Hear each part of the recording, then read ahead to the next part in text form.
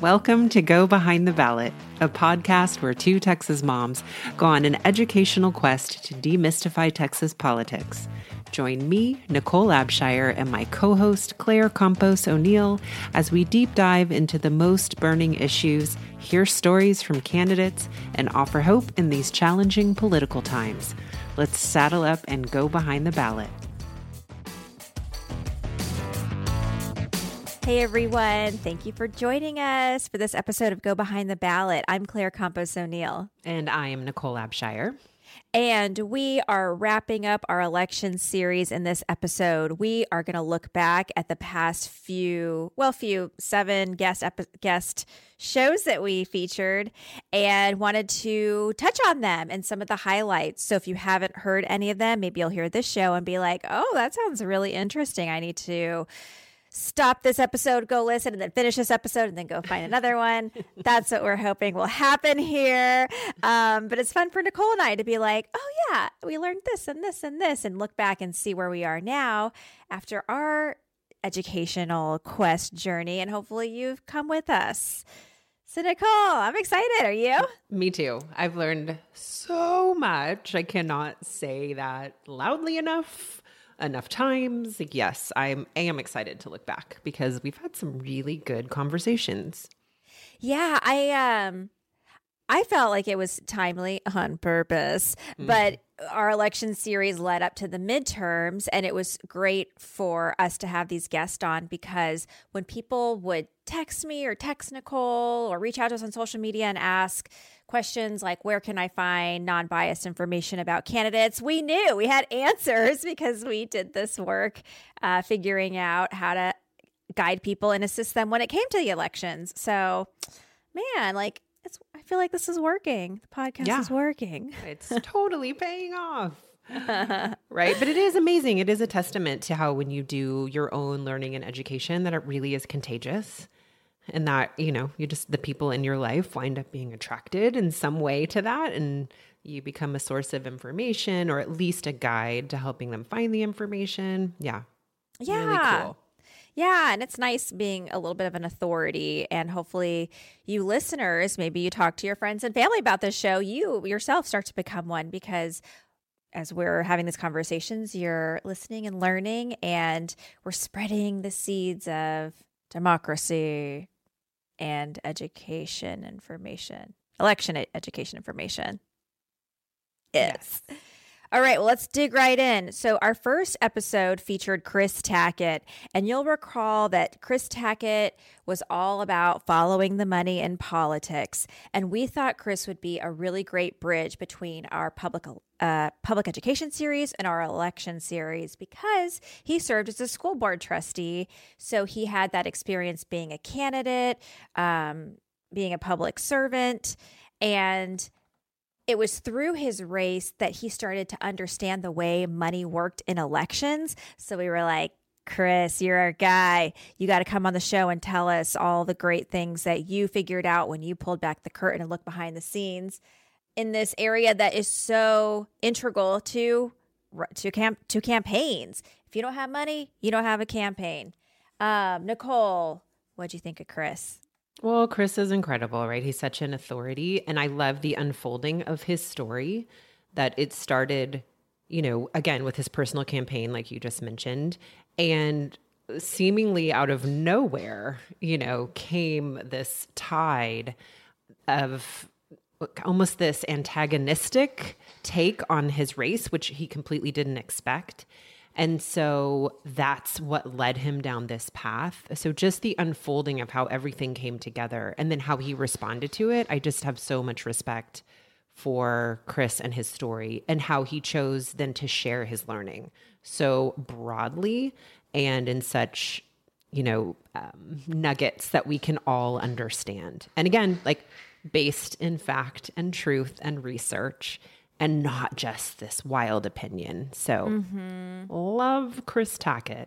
Excellent social media follow. Oh, yes. He is so good at shining light on things and letting them speak for themselves, adding a little bit of his commentary at the beginning and the end. And yeah, I love his social media. So definitely go check that out. Something that we spent a good amount of time on in the episode with Chris was this documentary CNN put together called Deep in the Pockets of Texas. And if y'all haven't seen this, you should go watch it. Still super relevant because the documentary really dug into big money in Texas elections. And there's a handful of folks, billionaires, I don't know if they're billionaires, millionaires, very wealthy men. Tim Dunn, Ferris Wilks, and his brother, I forgot his brother's name. They like to put a lot of money into elections, and they support very conservative, far right, some would say Christian nationalist candidates. And the thing that I really appreciate about this documentary is it showed the way that these are they billionaires, Nicole, or are they millionaires? They're billionaires. Okay, they're billionaires. Yeah. Okay, with a B. Thank you. With a B. With a B. I had that moment of, wait, am I speaking the truth? And yes, with a B. So the way these billionaires fund these candidates, and they give a lot of money to these political action committees and these nonprofits, organizations, think tanks that like work in a coordinated effort to elevate these candidates, but they make it look really grassroots. And I think that's the key takeaway, at least for me, is that you have very few people, like 3 people we're talking about here, controlling a lot of the conversation rhetoric in these races. And it felt so deceptive. I cannot agree with you more. So yes, reminder to everyone who's listening, if you haven't watched the documentary, we highly, highly recommend it. And we will again share how to find it. And it is exactly that, Claire. I completely agree. It's the idea that there is an appearance that doesn't match the reality. And that is deceptive, right? That is deceptive. So yes. Mm-hmm. Yeah, I think most of us would agree that we want a democracy that's more transparent, more accountable, more beholden to the public. But when you have billionaires propping up these candidates and then this apparatus around them to make it seem like something they're not, that just does not sit right with me. And same with Chris Tackett, which is why he's done so much work to reveal what's happening. And the documentary does such a succinct job putting it together and connecting the dots. So absolutely recommend watching that and listening to our episode. Anything else, Nicole, for this one? I mean, there was a lot. There was a lot. I think we covered, though, the basics. And hopefully that's enough of a tease that people would want to go back and listen and watch. Yes, he's incredible. Okay, the next guest that we had was Pam Bixby. She is a volunteer with the League of Women Voters, and I'm so glad that we had Pam on and that I got to learn more about the League because they do amazing work. I think it's almost like nearly 100% volunteer based. Do they have a few staff members to help? They just hired a manager when we spoke to her, but that was their only paid position. Okay, yes. So it is by far mostly volunteer. Yeah, which is incredible. And I think important to know because it's women who care so much about democracy and educating voters that they put their own time and energy and resources into this organization. The big thing we learned, I think, from Pam was vote411.org. If you are unsure of where to go when it's time to vote or who to vote for and just need more information, go to their website. Their website is like a treasure trove of great information. So that was a big thing for me, and their voters guide that they put together each cycle. So what the League does is they create this guide and they go through every race, like everything that's going to be on your ballot, and they present questions to candidates based on their race. So like relevant questions, not asking something that they would never really have jurisdiction over. They can respond in their own words, and then they publish it, and people can look at that. They can make an educated decision on if this person aligns with their values or not, and then go vote. So that is something everyone should know about. Without a doubt. And, personal testimonial, used that in the midterms, plugged in my address, got my full ballot, made all my choices, read up on people who I wasn't sure who I wanted to vote for and read their answers, read about the propositions. Yes, it was amazing. Yes. And as Personal, yeah, testimonial. My sister asked me about voting and where to go to get good information. And I said, vote 411. Go to the candidate guide. And she did, but she noticed that some candidates did not reply to the questionnaire. And that's just a loss for all of us because this is a nonpartisan organization. This is a great forum for candidates to share in their own words what they think. So I believe it's telling when someone is not open to sharing their opinion. Yes. And good reminder that the League of Women Voters is nonpartisan. They ask every candidate for their information. They want to share about every candidate. They are not endorsing anyone. They are simply providing information for voters. Right. And they also have an advocacy arm. So they do go to the Capitol, but a lot of their work is around making voting easier. So we also appreciate all the work they put into that because in Texas, voting has become harder. Last legislative session, SB 1 was passed, which put more requirements and more burdens on voters. And they were there saying, this is why we don't want these things, but it still happened.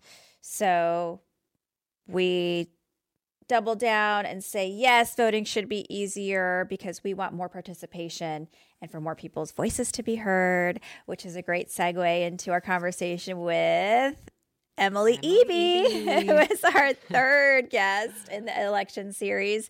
Emily was just delightful. She works with the Texas Civil Rights Project, and she helped give us the history of voting in Texas, a little bit more about what SB 1 is and the implications of that bill passing, and then a lot of these misconceptions we have around voting. Nicole, tell me more about Emily. What I love about Emily is, well, first of all, she's so fun. And so I don't feel intimidated in any way to ask her any questions.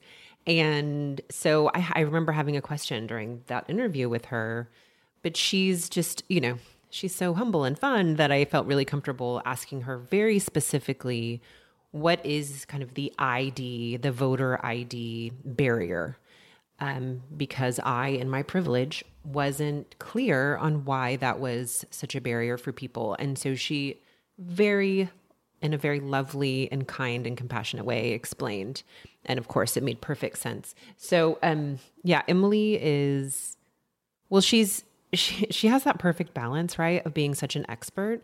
She knows the ins and outs of SB 1 and the voting laws in Texas and what voter suppression really, really looks like.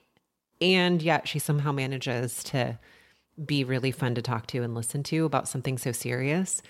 So I love what she represents. Yeah, she's a great teacher. And back to that voter ID component, something that she pointed out that was really interesting is now you have to have a photo ID when you vote in Texas. And we're talking like very specific, like a driver's license, or I think you can use your concealed handgun permit if you have one, but like not your student ID card. So the way it was drafted, it was to make it harder for some people and easier for other people. And she also points out that getting an ID like this takes time and money, and some folks don't have that money. So I really liked her taking a moment to share that with us because, yeah, it's important. It's almost like another poll tax. So Emily was such a great guest. There were so many little nuggets like that she shared, like practical advice. And it was like, yes, this is all coming into light. Because I shared with Emily in this conversation, I was like, voter suppression, like, I don't know. When I vote, it's been kind of the same experience the whole time. So I don't see that. But I know other people experience differently, and I want to know what their experience is so that it's fair across the board. Yes, exactly. And thank goodness she shines a light on that. And of course, the work of the Texas Civil Rights Project we have to highlight, and that they have, a 1-866-HOUR vote number for anybody if they ever have any questions about voting. That goes straight to the Texas Civil Rights Project. And Emily sure made it sound like, and I believe her, that they are eager for those phone calls and really excited to help people. So Yes, and they want to help anyone vote. It's Oh, not like we're only here to help Democrats, we're only here to help independents or Republicans. They're like, you need help voting? Give us a call. That is our job. That's why we're here. Very grateful that organization is doing the work to make voting easier, more accessible, and open to as many Texans as possible. Because as I said in one of our recent episodes, the real solution is that we should just mandate voting. oh, yep. Remember, we're going to start pushing it. I'm ready to start making some memes and yeah, let's just start hammering it home. Mandatory voting, everybody. That's our new thing. Y'all, it wouldn't solve all our problems, but man, would they be much more manageable. Ooh, would put us on a path to a better. Yes. Well, speaking of challenges, our next conversation was with Charlie Bonner because we really wanted to understand redistricting and gerrymandering because this has a really big impact on who our politicians are. And it poses this question, do we pick our politicians or do our politicians pick us? And sadly, it is the latter. Politicians. So, okay, back it up for a second. Redistricting happens every 10 years. This is what Charlie shared with us. We have the census. So this is where they're counting the population. People move to different parts of the state. So lines get redrawn. So they're more or less even across the board. But that has gotten to a place where you can very much tailor who is in and out of these districts and if it favors a Democratic candidate or a Republican candidate. And guess who's drawing these maps? The elected politicians who are going to be on the ballot. So I don't really understand why we don't have an independent commission. Some people outside of this creating the maps. It is how it is in Texas. Other states are different. So we're seeing the same people stay in power and really entrench their power through redistricting, but really gerrymandering. Right. Yeah. Gerrymandering is, for anybody who is unaware, is, I don't know, it's like the more descriptive term. Like that is what kind of has the connotation of drawing those lines in a way that benefits a certain party or a certain power. And yes, it's kind of like the nice generic term is redistricting, and the one with a little more kind of description and attitude is the word that's coming to mind for some reason is gerrymandering. Yeah, when the lines are drawn to favor one group over another. And yeah, it's a real issue here in Texas. It's a real issue in Texas, that's for sure. And to the point where some Democrats and some Republican candidates don't even have a chance in these elections because the software that they use to draw the maps is so sophisticated that they more or less know where voters live. And the trend has been that you find more Democratic candidates in cities and more Republican voters in rural areas. It's just been a real problem because we don't have candidates who are in competitive races. So they typically will be more mindful about their voters instead of their broader constituency. And we don't like that because if you're a representative, you represent all of the people in your area and you really need to listen to all of them. But if you're not incentivized to do so, you're not going to do it, most likely. For sure. And at the end of that trail, of course, is voter apathy, Ooh. which we're also experiencing because if you feel like, and it is hard to make the case that it's not true, if you feel like your vote doesn't matter and doesn't really count, then it's really hard to entice people to engage and to vote. And that is exactly what gerrymandering leads to. Mm-hmm. And some of these areas have been drawn so red, so blue, mainly red, that Democratic candidates don't even try because it feels like, what's the point? Winning is such a small possibility that no one even puts their name on the ballot.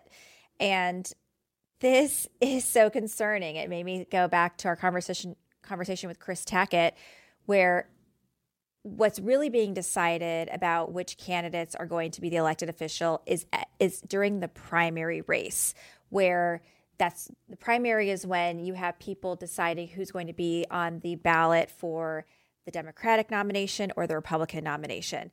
And in these primaries, you don't get a lot of voter turnout, but the people who do turn out are usually like super Democrat or super Republican, a lot more partisan.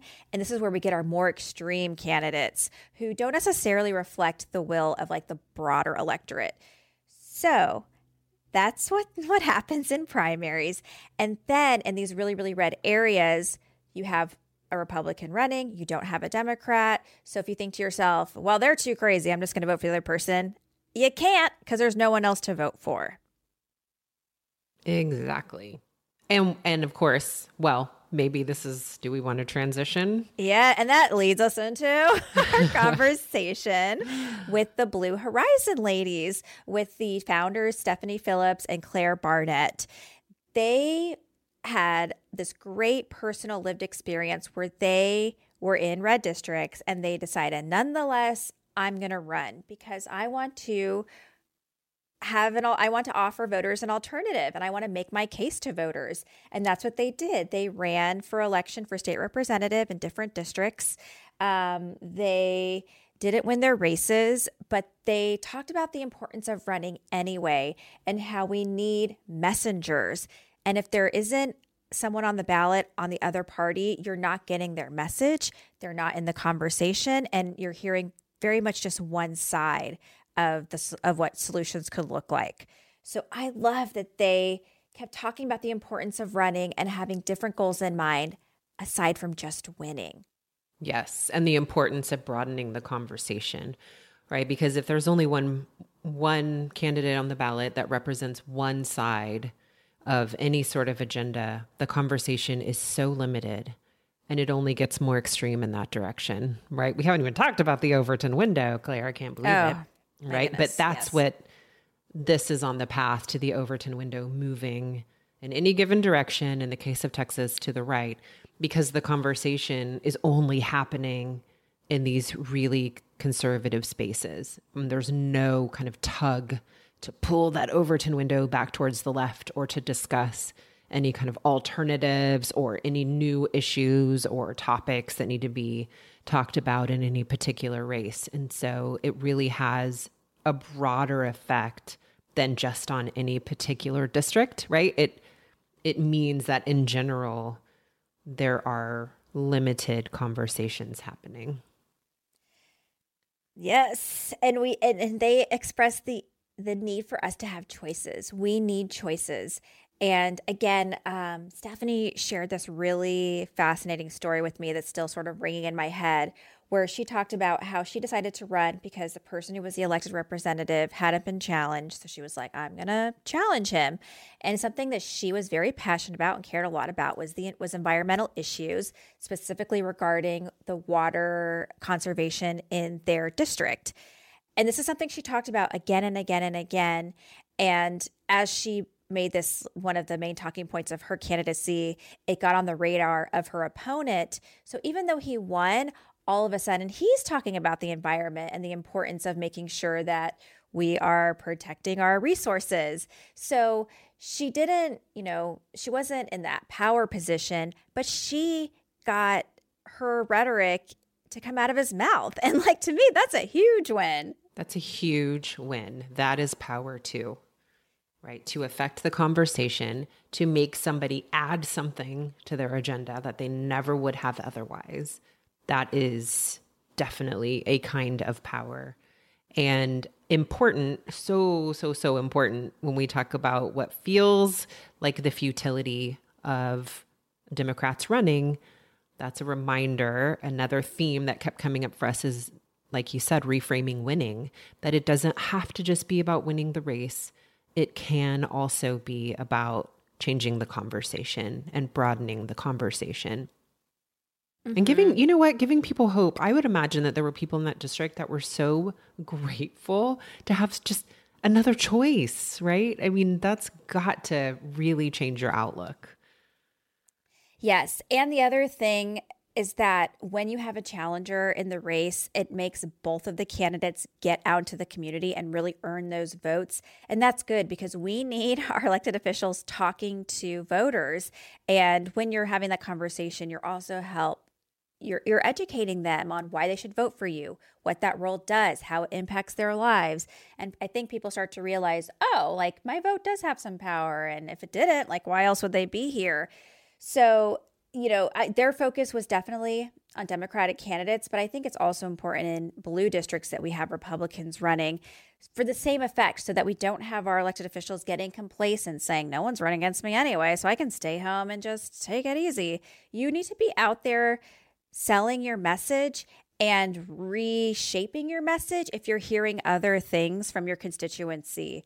And it's through this collaboration and cooperation that I think we're going to get better in tune with what people want. And what do they want? Problem solvers. For sure. And with the results of the midterms, their mission is just more important than ever. It could not be more urgent and important. So kudos to Claire and Stephanie for really going out there and trying to solve a problem that's big and that's going to take a long time and patience. And their willingness to do it is amazing. Mm-hmm. And if you're thinking about running for office and you're at a loss, you're like, I don't know anything about this election world, go to their website. They have really great resources and they can help guide you on if you should run or maybe volunteer or how to get your foot in that door. So really recommend checking out Blue Horizon and digging deeper if you feel called to do so. And also just if you want to donate, if you just believe in the cause, exactly, and you just want to throw them a little bit of money. Yeah. I'm sure they could use it. And I do not doubt they would put it to great use. Mm-hmm. Okay, next up, we spoke with Beth Stevens, and I was really grateful that Beth made time for us because she actually has real world experience with elections administration. So as we were creating this election series, we were like, oh, it would be great to know how this actually comes together, who's thinking about polling locations and the experience of the voter. Someone's doing that. It's not like robots. Someone is making these decisions. And Beth was so kind to come and tell us about her experience because she had experience working in Travis County, a huge Harris County. Oh my gosh. I am obsessed. Sorry, y'all. I've done this before. Well, it ends with an IS, so there's letters in common. Harris County, which covers much of Houston, right, Nicole? Am I getting that right? You are. That is right. Okay, yeah. I know. I'm like, oh, and for those who may not know it, and maybe you're about to say this, but Harris County is huge, over 4 million citizens. I think we heard some stat the other day. Maybe I better not do this, but I think it's if it were its own state, it would be 23rd. It is a huge county. Yeah. Yeah. So that's a big lift to be thinking about how do I provide a good experience for these millions of people coming out to vote? Because that's important. It's important to make sure that voting is frictionless and easy and accessible. And these are some of the things Beth was thinking about. So she just told us about her experience, her the work she did leading up to this. And she also previously worked at the Texas Civil Rights Project, how when she became an attorney, it became clear to her that voting is so fundamental to all of our other rights. And that's why she put so much of her passion behind it and ensuring that we had the right to vote, because then you can start working on other rights that we should have. So, man, I was so glad. I was like, thank you, Beth, for putting in that work and taking on that fight. Because you're right. You don't just get voting. You continually have to ensure that it's there and open it up for more and more people, because we also limit who can vote still. Yes. And that was so timely and important. And that's probably my favorite nugget out of that episode. There were so many things that I just really sunk my teeth into that she was talking about, but that's probably the highlight for me.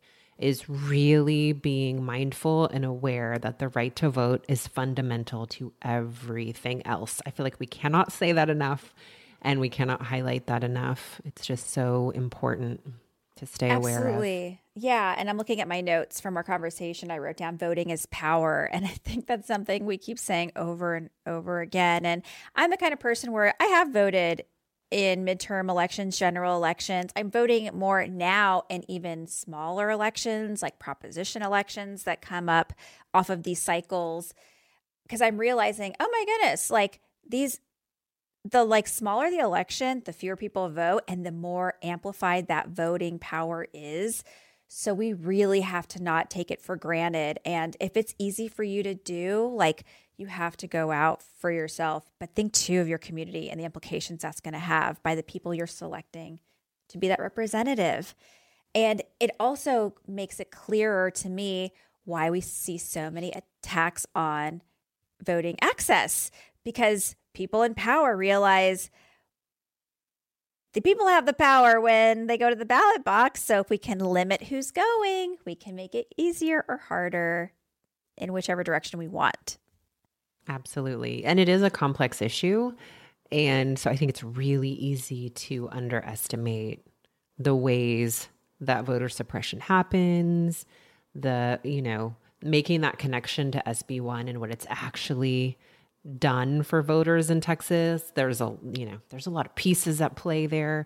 So it's really effective, actually, vote suppression, because it can be really hard to tease out what these things mean. And especially when they're presented to you as being like safety measures and being so benign, and that it's actually, it's a good thing until you peel back the curtain and really understand.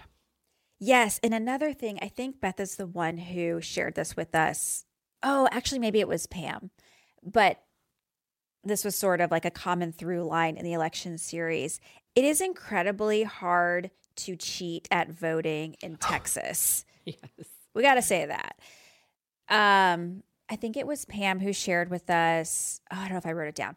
But during one of the last elections, there was like X million of votes cast. And I remember her asking us, how many of those votes do you think led to worthy of an investigation for fraud? And I think I was like 1,000 and you were like 5,000.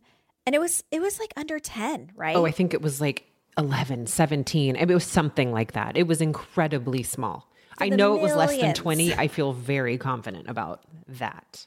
Yes. For the millions of vote cast, it was like very, very like under 1% of like fraud worthy investigations. And then I think when they actually found out which were fraudulent, it was even smaller. And a lot of the times it was like a mistake or something like that. So, and she said this was coming from a conservative source. And it's just so infuriating because we have an attorney general who is spending a lot of time and resources from the attorney general's office investigating millions of dollars. Lots of hours investigating voter fraud that doesn't exist. And here's the problem with that. It doesn't exist. But also there's so many other things that need attention from the attorney general's office. He has finite time and resources. But this is where the energy goes. And that's frustrating because it doesn't belong there. Because good news, folks, our elections are secure. They really are. And continuing those investigations and perpetuating that idea that there is pervasive fraud makes everyone start to then question whether they can trust our elections. And so it's really damaging. The other little thing that I want to point out is and also let's say all of those fraud cases had been found, to be actual fraud that happened, it wouldn't change the outcome of the election. Let's also just point out that these numbers are so minute that we're not talking about election changing, and air quotes, fraud, right? So the other thing is that it just is so truly unimportant and doesn't belong in the conversation. We should be focusing on how to get more people out to vote, not how to keep people from voting. Mm-hmm. Absolutely. Frustrating. Yeah, we should have more people voting, and we should have our candidates making a compelling argument why they're the best person to be in that position. And that's how this should work. And that's what we would like to see going forward. And we're going to keep talking about it to help educate folks on why that is the model we need to be putting our energy into. Mandatory voting. Mandatory voting. Let's just keep tossing it out there every once in a while. Yes. It's something I'm thinking about too with like mandatory voting and why people maybe don't vote is I heard a podcast recently. I listen to podcasts all the time, you guys. So I can't remember where Super I can't listener over there. Yeah, I can't trace this one at the top of mind. But the interviewer was asking folks, have they voted? If so, or if not, why? And there were some people who were like, oh yeah, no, I've never voted. I'm like 40 and I've never voted, or I vote sometimes. And they said the reason they don't is because they don't feel like they're well informed. Yes, I understand. Go to Vote 411. That'll help you become informed. So like people have compelling reasons for not voting, but hopefully through this podcast and us talking about this more, we're giving people resources so that they do have a little bit, under their, I don't know. So they know some information. There you go. And by the way, that was from that episode that Today Explained. What if you had to vote? Oh, okay.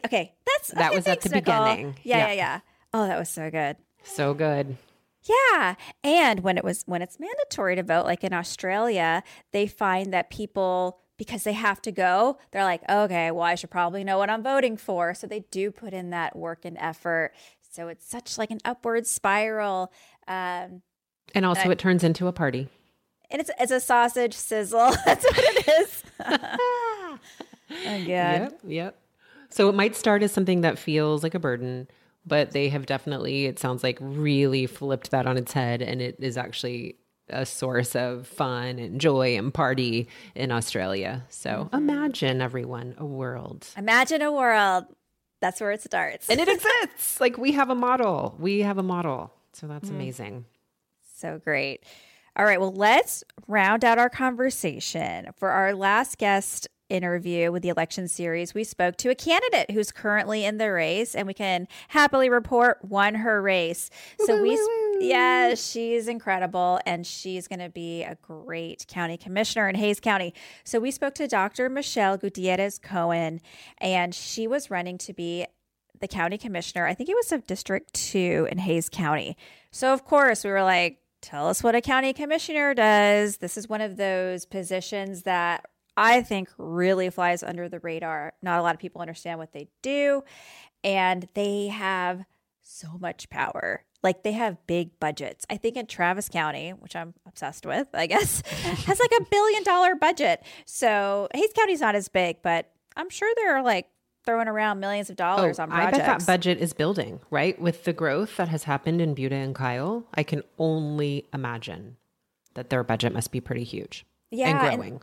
And some of the things Michelle ticked off that they're responsible for, the county commissioner's court, is public health, law enforcement, contracts. So contracting out a lot of these projects like road projects, voting locations, deciding where those polling locations are, and things like road and infrastructure. So they really shape the experience of your everyday life. Oh my goodness. Like this is really a race to pay attention to. Yes. Yeah. And she gave us so much great information about the structure of the county commissioner's court that the county commissioners, of course, serve on. I really had no idea. So this was so incredible and great for me to learn. Just a quick reminder, everybody, there's 4 county commissioners in every county in Texas and a county judge. And they are partisan races and they are staggered terms. So two run at a time, and maybe the county judge, is in that group of 2, or maybe it's not their years or their term limit is up. But yeah, I learned so much from her that I had no idea. And that feels so much better when I was making choices this time to just look at the ballot and have a better idea. And like we had met, do you remember meeting Andy Brown? Mm-hmm. He ran for county judge here in Travis County. And I was like, oh, great. Shook his hand, having no idea what that role is. So it was so incredible to like have that interview with Michelle, Dr. Gutierrez Cohen, and understand, oh, that's what they do. They do so much. And as a reminder, in Texas, we have 254 counties. God, I hope I'm getting that right. And like Nicole was mentioning, each county has a commissioner's court. So this is a body, especially if you are outside of a city limits, that really impacts your life. And there's the 4 county commissioners who are like just they're drawn by districts, and then the county judge is like the at-large commissioner. So everyone votes in their county for the county judge if they're up for election, and they are the one who sort of presides over the commissioner's court and runs the meetings, and they have some serious like decision-making power. Yeah. Well, I can't even believe it. Not until just now did it occur to me. So I'm so glad you pointed it out, that think about rural counties where they don't have any major cities within the limits, or maybe, not a city, but, a town, how much power that is. I don't know why I didn't make that connection until you just brought it up. Yeah, that is a lot of power. Yeah. There's still lots of areas in Texas that are unincorporated. And I know a little bit of this from my own experience because I'm in Austin, but like not really. I'm in an ETJ. This is also where it gets kind of confusing and muddy. Hate that. What's an ETJ?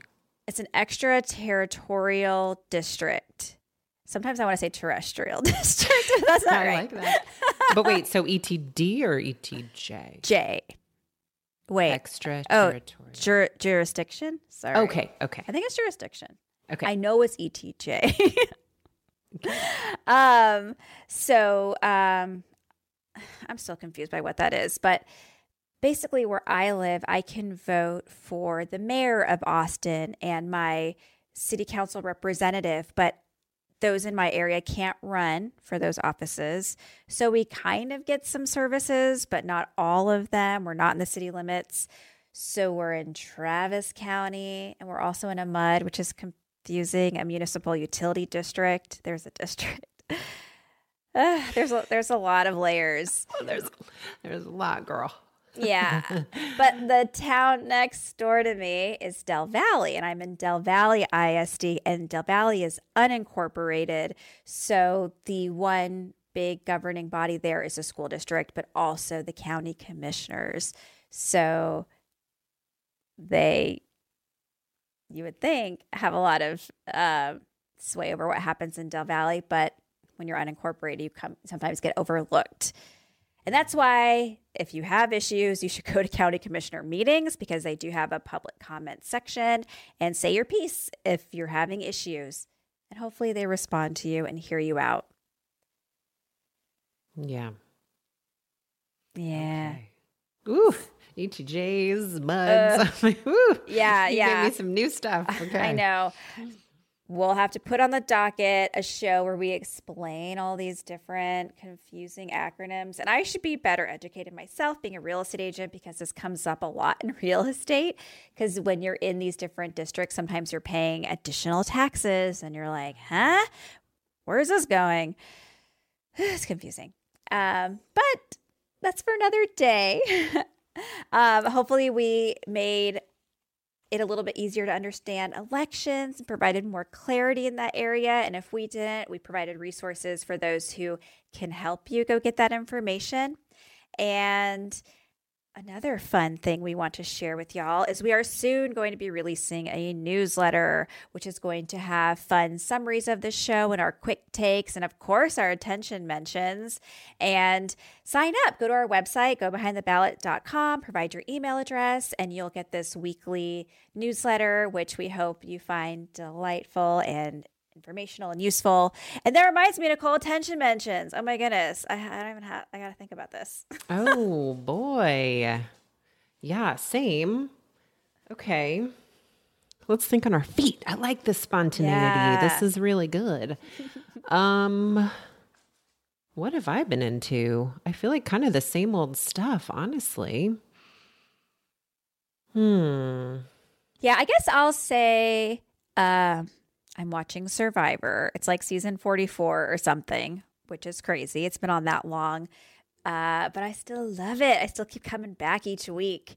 You know who? My kids love Survivor. Oh, yeah? Love it. It's so funny. They can tell a lot of stats from especially the early years because my mother-in-law got them into it. And so, it's really, really funny to listen to them talk about it.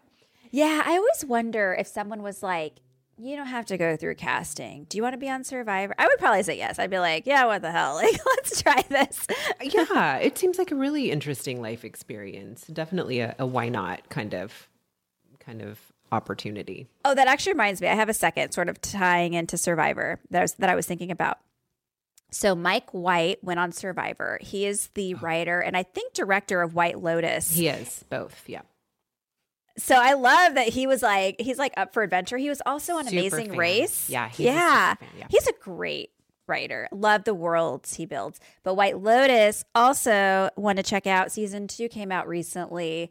And this one's set in Italy. And I mean, it's just like beautiful watching that show. But also like it's that juxtaposition of like the beauty and like the ugliness of the world and people.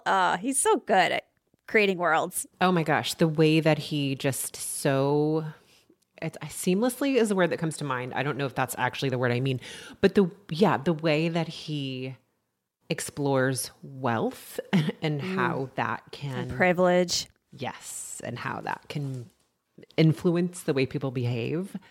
The way he just does it so easily, casually. Effortlessly. There's something, just really interesting about the way he does it. And it's hilarious while also being completely galling, right? It's like jaw to the floor, often in these situations, but also laughing from my deepest belly parts. Oh, yeah. He has such an ear for dialogue. He can make his character say the most ridiculous things, and yet it's completely believable. I mean, it absolutely makes sense for that character. Yeah. So Survivor and White Lotus, those are my mentions. Okay, so you made me then thinking of HBO. I may have mentioned this in a past episode. I'm not sure, but there is a season 2 now. So I have continued to watch The Vow, which is the docuseries about NXIVM. And so first season was essentially just about what NXIVM was like for the people who were in it and the lead up to many of them learning the truth and then turning their backs. And so season 2 is now the leader, Keith Raniere, has been caught. And so it's his trial and kind of the fallout from the truth being revealed and him being caught. And so anyway, The Vow season 2 has been really interesting. I did not know season 2 was out. So I will circle and check that out when I have an evening and I'm like, what do I got to watch? This is why I love attention mentions, because it really does help provide great content to go seek out. So hopefully y'all, are appreciating them as well. And if you have any attention mentions, tell us, because we love to know what people are watching and what we should have on our queue for when we are looking for a great show or podcast or article or whatever it is that you just can't get enough of. Agreed.